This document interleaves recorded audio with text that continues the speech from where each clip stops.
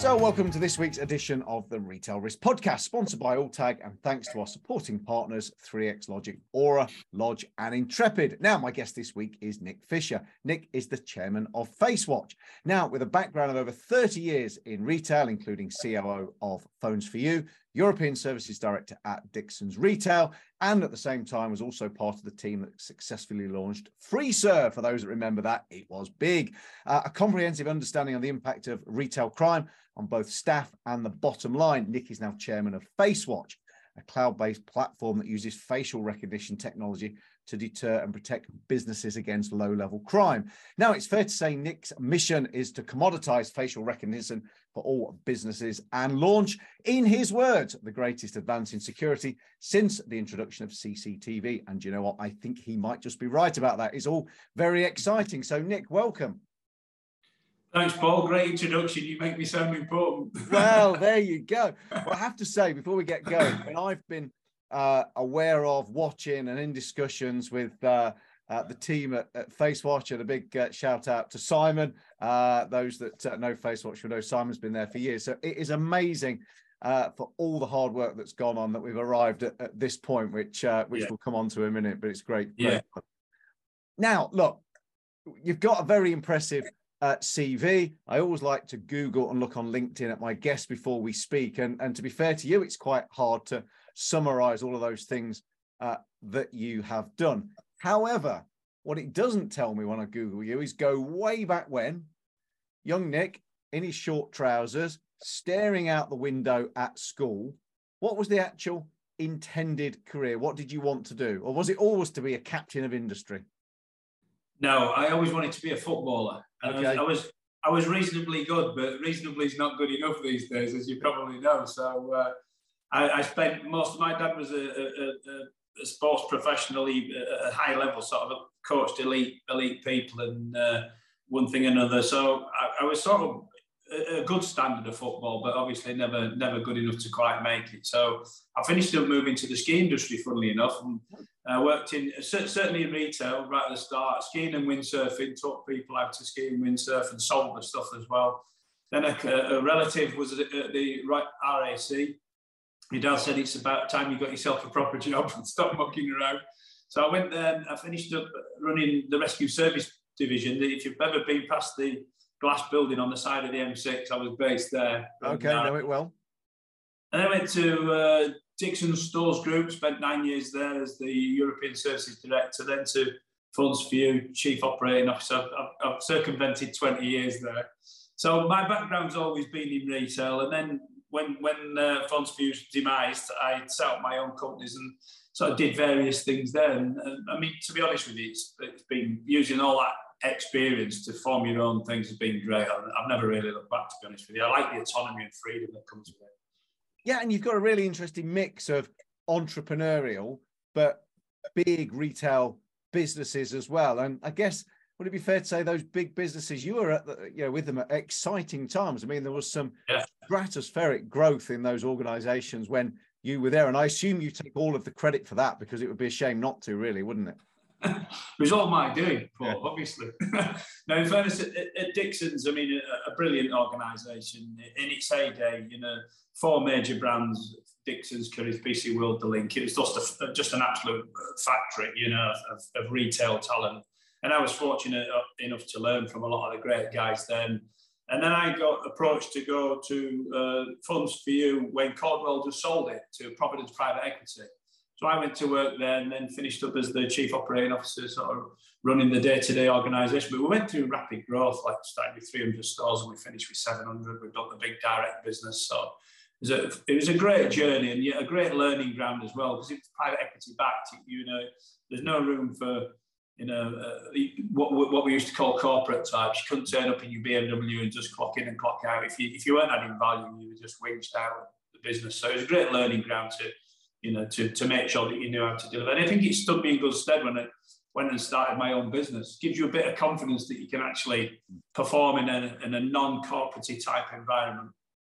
Yeah, it makes me smile there as you were talking about Phones for You. Phones for You actually turned me down. I applied for a role at Phones for You as it was just taking off, and I got the knockback for no reason I ever found out. So maybe I'll get your gig around. And but yeah, that was quite funny. So look, you've been, with Facewatch for a few years now. What attracted you to that business, and how did you sort of make the leap to getting involved with them? It was interesting. It was almost by chance. I was I set my own company up, and 4 companies. I formed a group and did 4 different things really. And one of them was consulting for big organisations. And I did the Dixon's Carphone merger, funny enough, straight after I helped support it. I didn't do it, but I helped go support that. And by chance, a friend knew Simon Gordon. He said, look, this guy's been at this not facial recognition, a business called Facewatch, which was digital crime reporting at the time. He digitised it to make it easier for retailers. And I met Simon, and I basically said, I love your initiative. It's a fantastic initiative. It just doesn't look very commercially viable. You're not charging enough, and you're still reporting crimes to the police. And from a retailer's perspective, here's the bad news: the police ain't coming anymore. So you're reporting it to guys who ain't really coming. So we need to think of a system of service, if you're keen to keep it going, that actually deters crime, not reports it.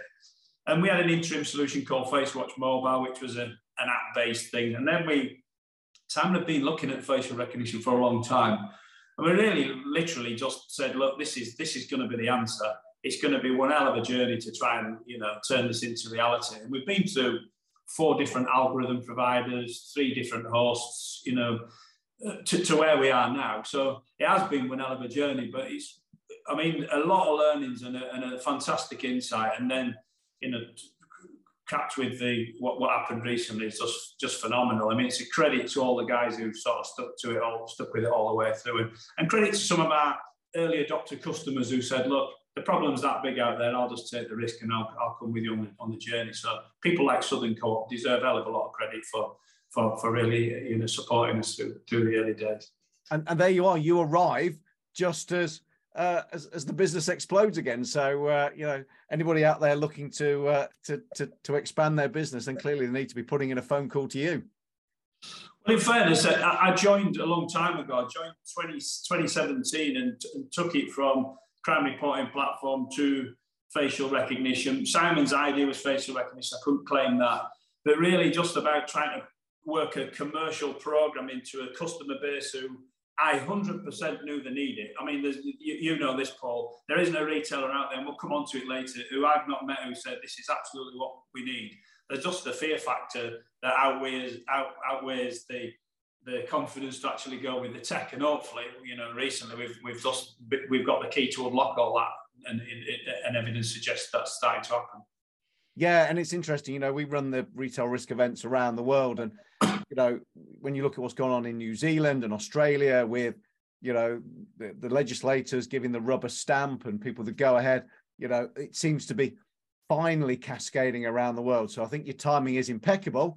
And you were at Retail Risk London recently with big smiles on your faces, in particular on the Facewatch stand. I especially like when our comedian in the evening even named check you guys as well, Andy Parsons, calling out you guys. But there's been some interesting developments around facial recognition and the legislation in the UK. So come on, talk to me about it. What is that? Well, I mean, first of all, good things come in pairs, right? So the first thing that happened to us is we got a certificate from the Surveillance Camera Code of Practice. We've been working with them. Fraser Sampson, who's the UK Surveillance Camera Commissioner, we've been working with him, and we were the first facial recognition company to acquire this level of certification, to a point where they said that our submissions in terms of the data that we provided were second to none. But the real big thing happened was that after 4 years of, absolute total scrutiny, how our data is stored, shared, the quality of our algorithms, the accuracy, our risk policy, speaking to our customers. 4 years of absolute detailed interrogation. The ICO, concluded in March that Facewatch is fully compliant with UK data protection law. And it's just something we've been waiting for a long, long time. And without question, it's been sort of stalling the growth of our business. We've got early adopters who just say, look, I'm just having it because the problems out there are too big. I've got Mike Ashley at the Fraser Group and Co-op and one or two others to thank for the support of that. But But there's, you know, I've spoken, Paul, to most, not every, I can't say that, but most big retail household names that you would recognise. They've all been into the office, they've all had a demo, they've gone, wow, this is amazing. We definitely need this. And then it sort of stalls when they take it up to the boardroom. You know, the lawyers get involved and the CEO gets involved and they say, look, I'm reading all this stuff about facial recognition in the press, usually put out by civil liberties. We can touch on that a bit later. And it just puts the fear of God into them. Will our customers come in our stores? Will they still like us? And all the evidence suggests that in the court of public appeal, they're actually on the side of the retailer. And the Daily Mirror published all those findings recently that said, look, you know, people aren't fearful of it. You know, you shouldn't be scared of it. It's absolutely a legitimate technology, and it's the only way we're going to help people protect their employees in retail, you know, and obviously the goods and assets and customers. Yeah, and again, when you look around the world, and certain retailers are actually closing sites because the theft, the crime, the antisocial behaviour is so high, they're no longer viable. You know, again, to your point about the press, if they talk about the extra costs that are being passed on to legitimate customers, why wouldn't you support this? You know, it's just, once you understand it, I think it just becomes absolute common sense. I think the issue is, I don't think customers actually recognise that it's getting passed. All this cost of crime gets passed on, you know, and they finish up paying for it in the end. The worst thing for me is, and I've said this, and I'll say it publicly, and I've said it publicly many times, retailers have a duty of care. It was drilled into me by Stanley Carnes 20 years ago. You've got a duty of care to look after your people. We can't have a mantra saying our people are our most important asset and then physically demonstrate that they're last on our list of importance. So, and businesses call theft, and you know, they wrap it all into one box and they call it shrinkage. And I've been there, remember, the chief finance officer says, Nick, how much are we going to lose this year? And we say 20 million. So next year we'll call it 22. He writes it into his, you know, into his provisions. But the fact of the matter is, if you're not doing everything to protect your employees, when you know today that someone's going to get verbally or violently abused in your stores, and that happens in every big retailers every day, frankly, it's shameful. It's shameful to go to work. And I've seen examples of it where you say, oh, we're doing all we can. Well, you're not doing all you can. You're doing to a level that you think is acceptable, either politically, financially, what it is.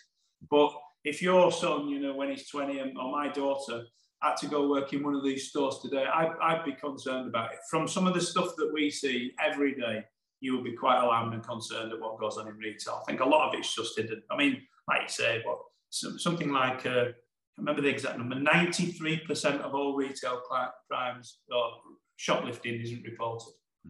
93%. So we've got this false number out there when we think we've only got £7.9 million worth of 7.9 million incidents.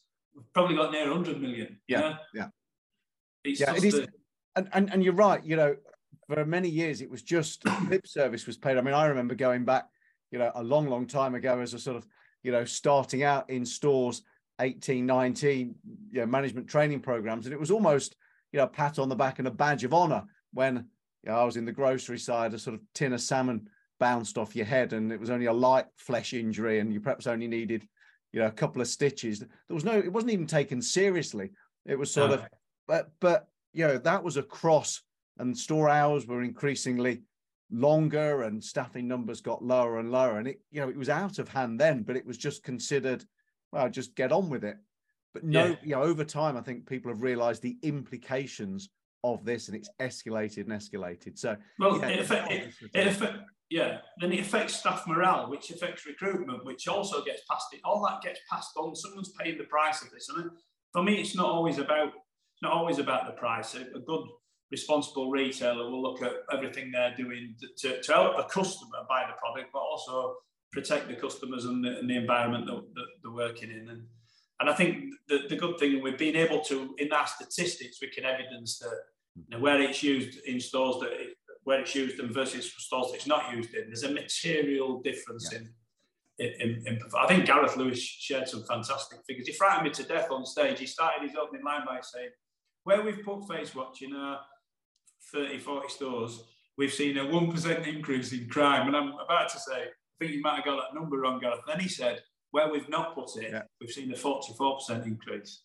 You know, where we've put it, we've seen a 17% decrease in verbal and violent assaults. Where we've not put it, we've seen a 16% increase. I mean, they're pretty substantial numbers, you know. Yeah, it's not a sort of subjective take, is it? It's no. So look, you got all of this amazing data. We've got the change in legislation. What are the implications of this shift, do you think, for Facewatch?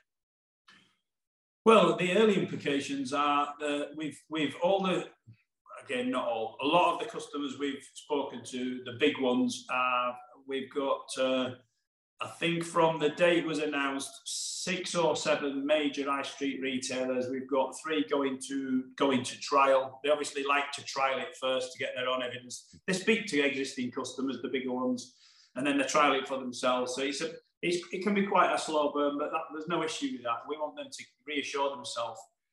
We know that from a technology point of view, you know, the tech does exactly what you want the tech to do. We've absolutely got no concerns about that or how we manage and look after the data. Often it's down to their operational execution. You know, as a retailer, and I know as a retailer, it's all right a thief coming in and stealing from you, but if you don't report it, he's never gonna trigger an alert on the system. So they have to drive a degree of operational behaviour at store level, and we work with them. We're a SaaS business, so we're not a tech. We don't see ourselves as a tech business. We provide the kit, obviously, because it's a rental model, but we're there. We hold the hand all the way through it, do the training, and we provide the reporting and post-sale support. So that's the sort of model. Where do I see it growing? Well, I think it'll be a relatively speedy adoption by the people who are, let's call, less political. Yeah. And then you get your momentum from people saying, well, we're going to get exposed if we don't do this. You know, if you put it into a big food retailer, all the evidence that we've got, Gareth Lewis is the best example. He's got Portsmouth and surrounding area totally dominated. He's seen his crime as a percentage go down. Those guys aren't going to they've just gone somewhere else, right? Yeah. So. Yeah.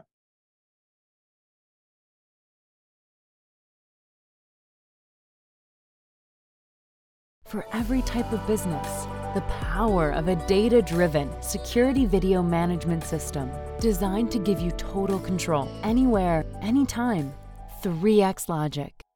You know, you sort of alluded to a few that have gone on trial there. I'm guessing whoever looks after the sales for Facewatch has probably got a spring in her or his step at the moment. Phone calls are coming back in, emails are being replied to. When's the first big announcement? When's the name going to be? Any that you tease? Yeah, well, I mean, the big customer. We've got a few big ones in the pipeline. The big one that we've got at the moment is Fraser Group. So we've pretty much done all the flannel stores now. We've done the big Sports Directs. We're doing some of the House of Fraser stores, and then we'll start on their third rollout. They've done 2 major rollouts. Their third one. There are, I mean, obviously, while we're in a trial stage, we can't really disclose who they are. But I would anticipate that by September, October, you'll start to hear of some of these big household names who've got, you know, one retailer we're dealing with got in excess of 2,500 stores. They've got, a lot of them have a European footprint, so they're asking if it works in the UK, what can we do in Europe? Well, you've got to work within the legislation in Europe, so we'll cross that bridge when we come to it. But our sort of model to start with was to crack the UK. Although I went out into Cleveland last summer to meet a lot of the US retailers and to go to a conference out there. A lot of interest out there, but as you're aware in the US, it's very straight, state-driven and controlled. So you can only really go to states that are more open to its use, liberal-minded, I suspect. Yeah, it's increasingly becoming just 50 plus individual countries just within one border, isn't it? In the US, what's going on? So yeah, exactly the same issues. It was interesting. They were described. I witnessed a talk about what they're doing in California, what they're not able to do in California. You know, in California, you can steal $900 worth of product. Yeah. And you can go from the same mall to the mall in a shopping mall. You can do 7 stores in one mall, and they're not allowed to link these crimes together. So they can't say, just a minute, they've been in and stolen $7,000 worth of stuff.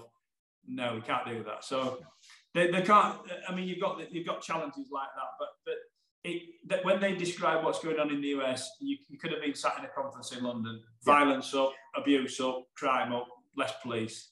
Yeah. Same story. Yeah, and then I guess the light at the end of the tunnel perhaps is some of the states are now rolling back on that retail crime legislation, aren't they? Particularly those where big brands have been closing stores. So, Chicago. Yeah, hopefully. But I remember years ago, I was involved on the periphery of the very, very early days of the RFID trials in the US. And again, you touched on it earlier, the moment the privacy campaigners got hold of the fact that, they were putting out this messaging that Walmart would be able to drive down the street and scan into your house to see what you'd got. And so legislation actually came on the statute books that required RFID tags to be disabled when they left the stores. And it was bonkers how it went through, and it literally just killed the trial. Honestly, Paul, we suffer from the same. I mean, I call it there's some seriously irresponsible journalism out there. You can basically make a story up. I mean, the stuff that Big Brother Watch put out is completely fabricated. I mean, it's just a narrative made up using Chinese cameras with Chinese algorithms who are logged into some penitentiary. I mean, it's just absolutely rubbish. We don't use Chinese algorithms. We don't use Chinese cameras now going forward, So they're knowingly misleading people to instill fear, to demonize the technology, to talk about. I mean, Big Brother Watch used the same phrase for 5 years. It's Orwellian. It's frankly chilling. It's 98% inaccurate. Well, who's going to have a decent business with a 98% inaccuracy rate? They'll track and trace you and your kids, so they'll know where you are all the time. You'll be racially profiled. I mean, it's just, you can write it. It's just absolute rubbish. And I think that's where I think people have seen and heard this too much, and they've seen crime keep going up all the time. They recognise they're paying for it. They're seeing retailers acting in a responsible way, saying, look, I'm protecting my employees. I mean, Mike Ashley is quite clear. When he said it, I'll do it. Everybody thinks he's just about cash. But when you meet that team, that didn't come into it. They said, look, I'm just sick of the guys running in and it's getting a bit dangerous in my stores. Well, let's cut the crime. And he calls crime, finance as well as abuse. They're stealing high-value goods, remember. That's organised crime. They get an order to go get 5 Dynasties Gucci handbags. It's a £20,000 order from Mr. Big somewhere. And they'll get them at any cost. And that'll mean running in, grabbing it and punching somebody. And he said, I'm not having it anymore. And so he took the plunge with it. And he's been proven. When you say to him, is it working for you? Well, he just keeps rolling it out. We're not doing 1 or 2 stores. We're doing 150, 200 stores at a time. So it's quite an extensive rollout. And the evidence is there. And on the high street, particularly the flannels part of the business, but like you say, other parts of the Frasers Group, they've got highly sought after products which are like you say, to order and easily sold. So what better place to test the technology? And like you say, there are no mugs there either, are they? So they know. No, it's a smart business and a smart, really good operating model. And the polar opposite of that, by the way, is the co-op, is the Spa Group that we're in. In a Spa Group, we just put 60 cameras into one of the big Spa Groups up north. We're in Gareth's doing 30, is considering doing more stores. That's the other end of the customer. That's guys who are feeding habits a lot of the time. 70, the statistics, 79% are repeat offenders. Yeah. So if you start stopping these guys, your crime goes like that. It takes a massive drop because it's the same 10 guys nicking from you. They just nick a lot of stuff. And then they go somewhere else. Yeah, no, I remember that back in the days. You even knew their faces, and you even knew what time of the day they'd need their fix, so they had to come in and steal something to sell it, to get it. So it's what you're dealing with. So look, you must be so excited and almost, I guess, we're as an industry, we're almost relieved that you've persevered for these number of years to get the tech there, because I think those of us a neutral perspective, we've been looking on and going, oh, for goodness sake, can we just get things like this over the line? Because they're going to make a difference to the overall. But next 12, 18 months, is it about consolidating the tech within the UK? I know people are pushing you for other countries.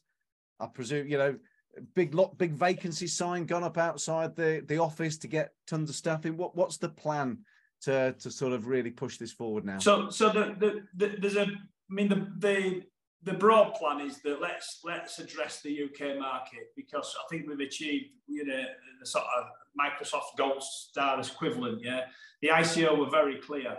We've been all over you guys. They didn't say it like this, but this is what they meant. We've been all over you guys for 4 years. We've looked under every carpet, in every cupboard. We've asked to send you information. We've had information from your customers. We've thematically reviewed your sites. There's no unturned stone. And then when they finally said it to us, they said, the level of compliance, the level of diligence of how you manage data, the fact you've got a very senior data protection, blah, blah, blah. We're gonna give you the green light. And they actually even wrote, if you read their article, it says, this don't give everybody a green light. We're just giving these guys a green light. So it gives us a great USP. So the USP is, we spoke to a lot of existing customers. We know their barriers to entry used to be fear of using the technology and will it affect my footfall, which is proven to be, don't affect it whatsoever. And now they've got the only, qualified, reputable business that says that can actually provide the service that you want. And frankly, if you take a risk with anybody else, you would be taking a risk. So there's no need to do that. And from all the dealings we've had with the big retailers, I can't see that happening. So I think there's a lot of opportunity for us in the UK, but we are having conversations with businesses overseas, specifically the USA. We've got a partnership out in the USA, which we've been in dialogue with backwards and forwards. There's definitely a lot of potential and opportunity out there. Our algorithm partners are a UK-based organisation, and they come from a pedigree of a business that preloaded software into computers as a standard bill of materials. So they know the history of how to penetrate markets. But they make tech. They don't look after data. So you can see how the relationship has the potential to work. So you've got to go penetrate markets. And then Australia, Brazil, we've already been to, as you know. We're talking to a partner in South America who wants to be a Facewatch reseller, a bunch of ex-legal guys, actually. So, yeah, I mean, but I've just said, look, guys, the UK retail market, you're not selling to an audience that might want your system. You're selling to an audience that 100% needs your service. It's whether they're prepared to take the bravery pill to try it and step over the threshold. And what we've seen is half a dozen what you would recognise as substantially sized businesses saying, "Look, we're seriously interested now. Can we start a trial?" So we're going to start doing first three installs next month across 3 different big retailers. So hopefully I'll give you an update by Christmas and be able to name some names. Yeah, well, I think it's following the crowd, peer validation, whatever however you want to be on the terminology or kind, but it feels from the outside looking in as if once these trials will show what we know they're going to show. I'm expecting, like you say, in a few months' time you'll have some successes, and then we'll look forward to a huge party at the wine bar to celebrate exactly the UK market. Well, as you know, it's these are what they call advocacy-driven businesses. My other business, Forecourt Eye, we started off with one retailer and one petrol station, right? I don't think we've ever done. I think maybe once we did some above-the-line advertisement with the Petrol Retail Association. We go in their magazine every year, but it's limited to whoever's a member. There's 8,500 forecourts, and there's very few members of that. But it becomes by advocacy. One retail uses a service, they just recommend it. And now we've got like 1,300 sites. And I think Facewatch will be the same. That when you go to retail risk, you see a lot of the same guys that say, and that network will just develop. They'll say, look, we're trying it. How's it working for you? It's great. All right, good. Can we come and have a look at it? And, it'll happen. A lot of the networking will happen without me knowing. They've got a network among themselves, and they'll go see the system for themselves by their friends, the loss prevention director, head of security at one business, and they'll go see the mate who's at another. That's great. And then that's tend to be how all these leads have come, to be fair. They've gone to Frasers. They know some of the senior guys at Frasers. They've gone to see it. They said, how's it working for you? I've got a 10 times return on investment in my first year. Wow. I'll come and that's what's happening. Retail risk has been dining out on that inevitability since 2002. Bob gets to a retail risk show, has a catch up with Jane. How's things going? Oh, you'd never believe the results we've got from Facewatch. Oh, right. Okay. You need to tell me about that. No, come and have a look. So, you know, it is the way, isn't it? It's that validation, you know, and the far more than the sales brochure. And as you say, and it works exactly the same way for retail risk in your business, it will for ours. You know, advocacy is a better, you turn your customers into a sales force. It's better than Paul selling retail risk or Nick selling Facewatch. Turn up, getting someone saying, you want to come along to this, you don't know what you're missing. You know, you want to come and see it, you don't know what you're missing. And people will buy and be engaged more from their peers than they will from we're expected to sell our businesses. They're not. Yeah. So yeah, look, Nick, I'm going to take you up on that offer of getting you back on later in the year. So October time-ish, whenever those first trials turn into advocates that you can name, let's get you back on. I'm delighted that you managed to take the time to talk to me today. I'm thrilled that Facewatch is on a charge, that you've got the rubber stamp. I shall watch the business with interest. But for now, Nick, thank you very much indeed, and we'll talk to you again soon. Thanks, Paul. Appreciate it. There we go. We are done.